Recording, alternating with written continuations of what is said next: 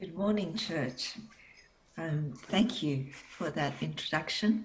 And I'm so glad that I can be with you in this way. I wish I was there in person. Um, but yeah, it's a great opportunity for me to be sharing God's word with you. And thank you, Elizabeth, for inviting me to speak. Today I'm going to share about blessed to be a blessing. Blessed to be a blessing, and we'll be looking at 3 points: God's blessing plan, and God's heart for the world, and also the state of our world. So, God's blessing plan actually is his covenant with Abraham. And I'm going to read out the famous verses in Genesis chapter 12.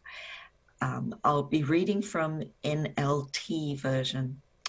So the Lord had said to Abram, "Leave your native country, your relatives, and your father's family, and go to the land I will show you. I will make you into a great nation. I will bless you and make you famous, and you will be blessing to others. I will bless those who bless you and curse those who treat you with contempt. All the families on earth will be blessed through you." Now, God's blessing plan is his covenant to Abraham and to us who share Abraham's faith. His plan has two parts. Okay, the first part is what he said to Abraham: "I will bless you and make you famous," and we can call that the top line blessing. It's blessing from top down, from God to us. And we love this top line blessing because it's, God bless me, my health, my family, my work. It's me, me, me. And it just comes naturally for us to ask God for those things. But the second part to his blessing plan is all the families on earth will be blessed through you. And we can call that the bottom line blessing. And it's a blessing not from top to bottom, but from side to side. From side to side, it's our God-given responsibility. God's blessing plan is a package. So you cannot choose the top part and not the bottom part. You have to embrace the top and the bottom together. So the bottom line of the blessing actually places a cross-cultural obligation for God's people. And we need to embrace it. We need to embrace the bottom line for two reasons. It's our responsibility. That's one reason. And the other reason is it's God's heart for us. It's God's heart for the world, which is missions, because he blessed us to be a blessing. And when I looked up the definition of blessing in the Webster Dictionary, there's 3 points. I think they have a few more, but I'll just read the 3 points that they had. Approval that allows or helps you to do something. That's blessing. Blessing is help and approval from God. And it's also something that helps you or brings you happiness. And Chinese people love blessing. And in Chinese, the word for blessing is fu. And we're actually quite obsessed with this word. We hang it everywhere. And many of the Chinese boys would have this character in their name because the parents want them to be a blessed person, I guess. We especially like to hang this word around Chinese New Year. So every Chinese New Year, we pull down the old one that's been hanging there for a year, and then we put on a new one. And we're so crazy that we hang it upside down. Okay, we hang the word upside down because upside down "fu" in Chinese is "fu dao," and that sounds like, when it's translated, it sounds like blessing is coming or blessing has come. And that's what we want. We want the blessing. And I think, although you don't know Chinese, but you've got the same heart, we all want the blessing. In 1979, a book was published, and it was called The Discovery of Genesis. And the authors in this book illustrated how the truth of Genesis, especially the creation stories, can be found hidden in the Chinese characters. And so the Chinese character for the word blessing is actually made up of two parts. The left side means God, and the right side has three characters. So the one line is, it can mean one, or it can mean the first. And then there's the square, that's a mouth or a person. You usually count people by mouths. So, how many mouths do you need to feed? And the last bit, which looks like a window, is a field or farmland or just land, or garden. Okay. And so in terms of the Genesis story, so who is this one person, or the first person? Of course, Adam. And Adam has land or field or property or the Garden of Eden, and everything he needs comes from the land or the garden. And so basically our work, our food, and all our resources that's needed to make different types of materials, that all come from the land that God gives us. So basically what this word is saying, a person who has resources, property, food, material things, and has God first in his life, is blessing, is this word "fu." Blessing is having God in you and with you, and God taking priority in your life. That's blessing. So let's have a look at our next point, God's heart, or God's will. So what is God's heart? Well, the bottom line blessing actually gives us a clue. The bottom line says he wants all families on earth to be blessed through Abraham, right? And so it's the same. He hasn't changed. He wants all families on earth to be blessed through his family, but his Christian body. 2 Peter chapter 3 says, God does not want anyone to be destroyed, but wants everyone to repent. And that's God's heart. God wants every person to have that blessing, to know him, to have him in life, to worship him, and to live with him eternally in harmony. But God knows that not everyone who has heard about him or knows about him wants to have him as the priority in their life. He knows that. So at the end of the day, what does God want? Well, he tells us his vision in Revelation chapter 7, verse 9 to 10. I will read it out again. After this, I saw a vast crowd, too great to count, from every nation and tribe and people and language, standing in front of the throne and before the Lamb. And they fell before the throne with their faces to the ground and worshipped God. Now here the word every nation is translated as all nations in NIV, and the Living Bible says the entire world, and the New Living Translation uses all families. But the original word here is the Greek word ethne, where we get the English word ethnicity from, ethnicity or ethnic community, yeah? And so in missions, we just translate this as people groups and communities of people.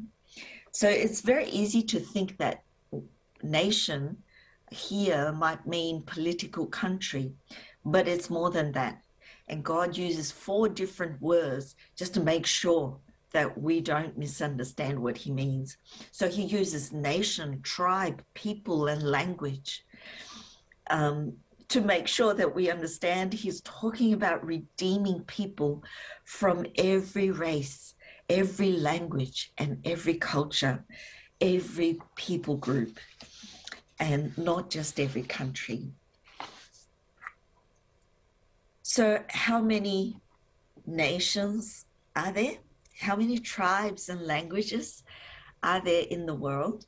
Well, according to United Nations, they would say there's 195 political countries. But if you Google will tell you there's 232. And if you go according to some international sports, they would say, oh, it's 211. So it all depends on how you look at it. But let's just say roughly 200 countries, just easier for us to talk about. So we have 200 political countries. And according to Joshua Project, there are 17,342, I think, people groups in the world. And to make it easier, I'm going to round it off and say we've got 17,000 people groups in the world. And so that Revelation passage, which is like God's vision statement, if he can't get every person to know him, well, he wants to see every community, every people group to have a community of representative from that people group to be redeemed and to be worshiping him at the end of the day. So, for example, China is one country, one political country, but officially China has 56 ethnic minority peoples. So the largest people group in China is the Han Chinese. That's people like me.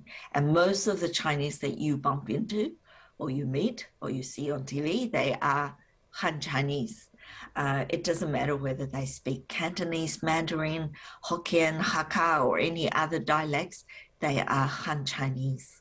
And they are 92% of the China's population. So the 8%, which is actually a huge number because, you know, China's got 1.4 billion people. The 8% are the ethnic minority peoples. And they are people such as Hui or the Bai or the Miao or the Mongols or the Lisu or the Uyghurs, the Kazakhs, and so on and so forth. There's so many of them. Now, officially, we say there's 56 ethnic peoples in China.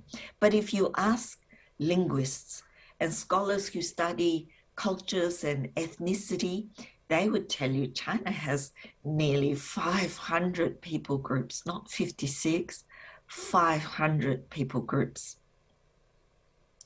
And we know there is church in China, but you know the believers, the majority of the believers in the church are the Han Chinese. There are many of the other ethnic minority peoples who do not have a church. They don't even have the Bible complete in their own language.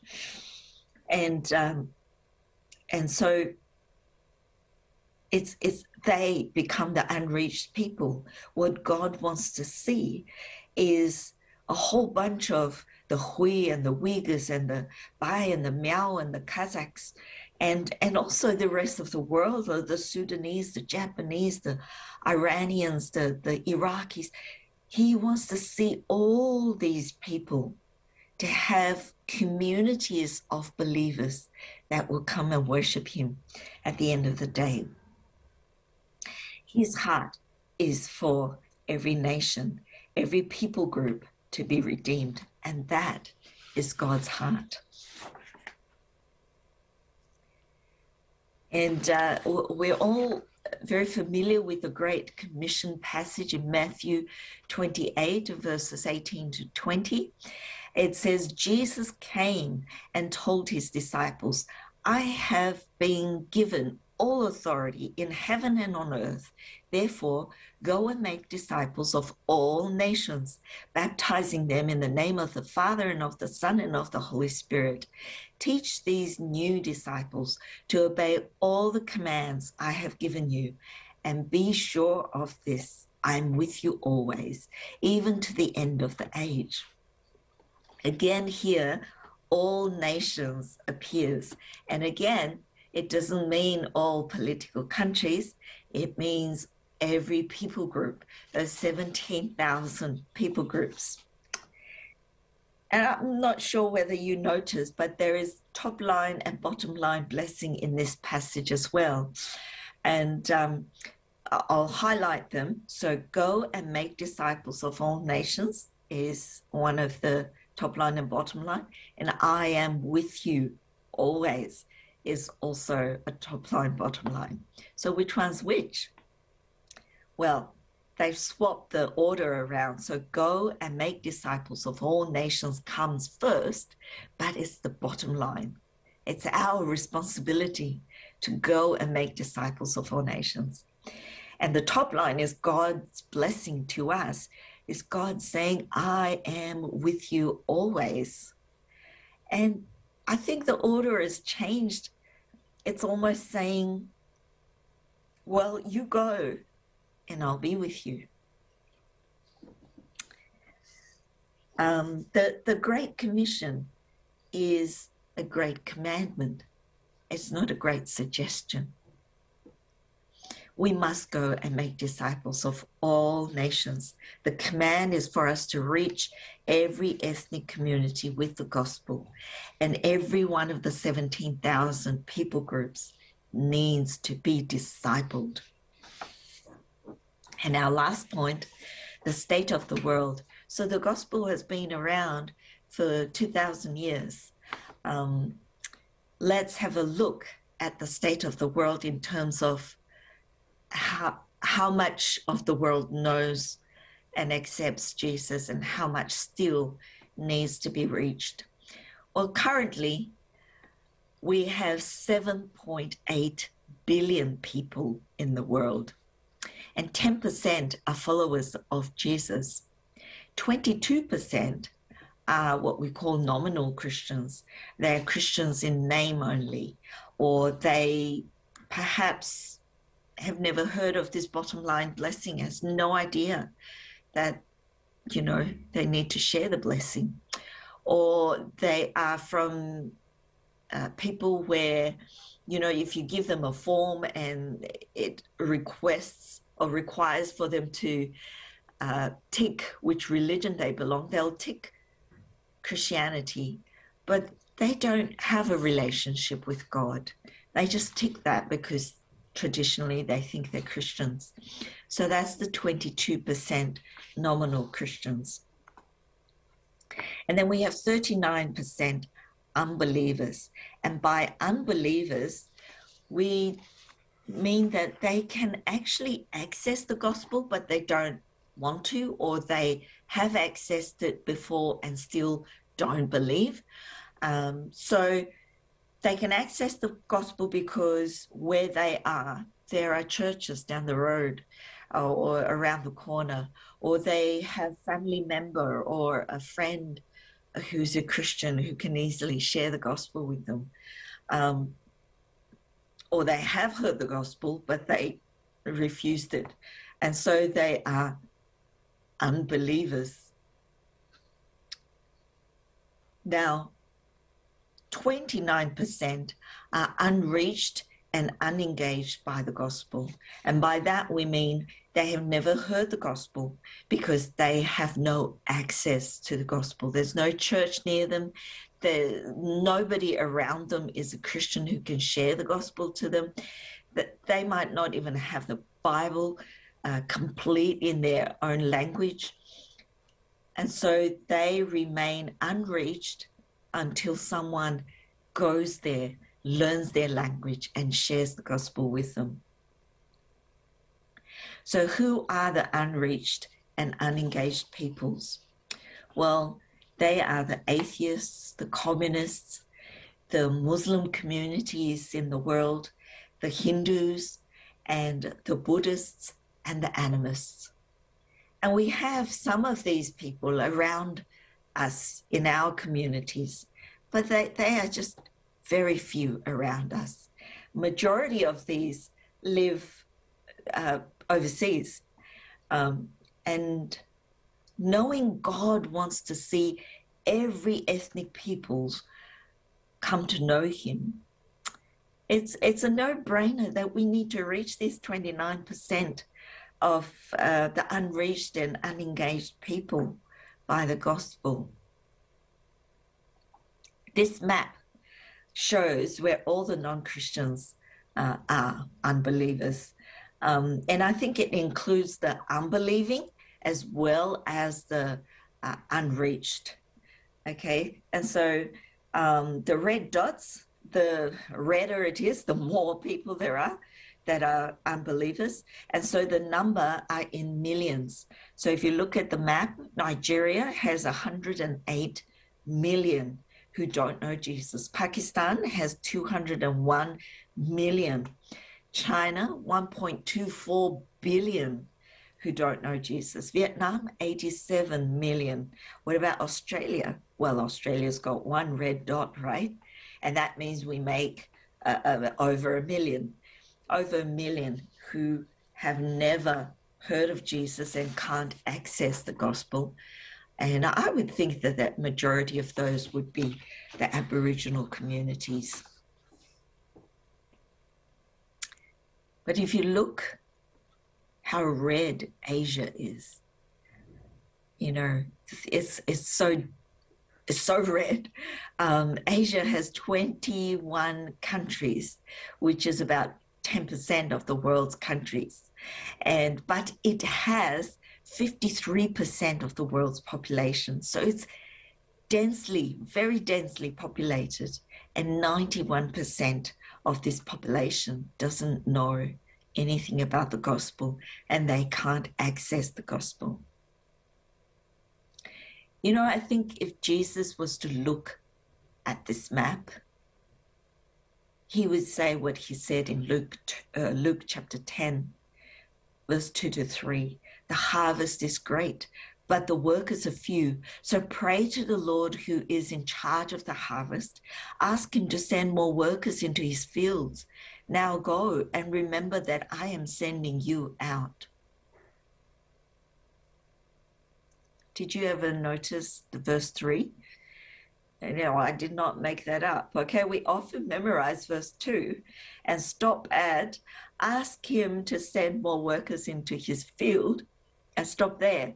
But in the same breath, Jesus went on to say to his disciples, you know, ask, now go. Remember, I am sending you out. You check your Bible, okay? I did not make that up. Well, whatever version it is, verse 3 is there.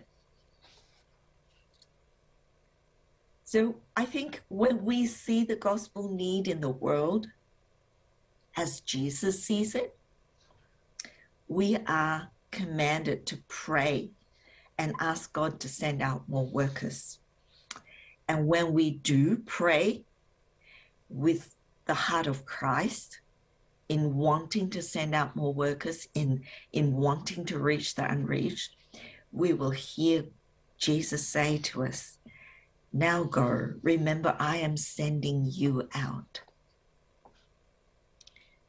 God is still asking, whom shall I send? Who will go? Maybe we don't hear those things because maybe we're not praying. Maybe we're not praying because we don't see the gospel needs in the world as Jesus sees it. But mission begins with seeing what Jesus sees and praying about it. Now I'm going to conclude with this map of Israel. There's a huge lake in Israel called the Dead Sea, and the Dead Sea is dead because there's nothing that grows in there. There's no fish, there's no plants. It's called a sea, but it's actually a lake. They call it a sea because it's very big. And the water in Dead Sea is so salty that it's 9 times or 10 times saltier than the seawater. And that's just, nothing lives in the Dead Sea because it's just too much salt. No fish, no plants, nothing. Nothing can live in it. The water flows from Jordan River up north down into Dead Sea, and then Jordan River gets its water from further up north from the Lake of Galilee, Sea of Galilee, which then gets its water from another river up north. But the water in the Dead Sea stops flowing out. There's no outflow from the Dead Sea, which is why it becomes saltier and saltier because, as water flows in and then the sun evaporates the water and then there's the salt just stays down. And so it just collects more and more salt and minerals. God has given his chosen people the blessing of eternal life, this living water that is fresh, is not salty. If we keep it all for ourselves and not share it with others, not have an outflow, would we end up like the Dead Sea and just become saltier and saltier? And the Dead Sea is a beautiful tourist attraction. And it is beautiful because it's a body of water. Any body of water looks beautiful. And so our churches look beautiful. And, but could it be that it's not giving life and it's not giving out the blessing that God wants us to give out? Jesus said, "It is more blessed to give than to receive." May God help us recognize our God-given responsibility and make us a channel of blessing to the unreached peoples in the world, because God has blessed us so that we can bless others. If missions has been something that God has been stirring in your heart, or if you're thinking, well, how do I become a channel of blessing and have that outlet to reach the unreached where I am? Well, call me, email me. I'd love to have a chat. I'd love to hear your story and connect with you. And there are so many ways and so many things we can encourage each other with. Well, thank you. And I do pray that God bless you all and bless your church.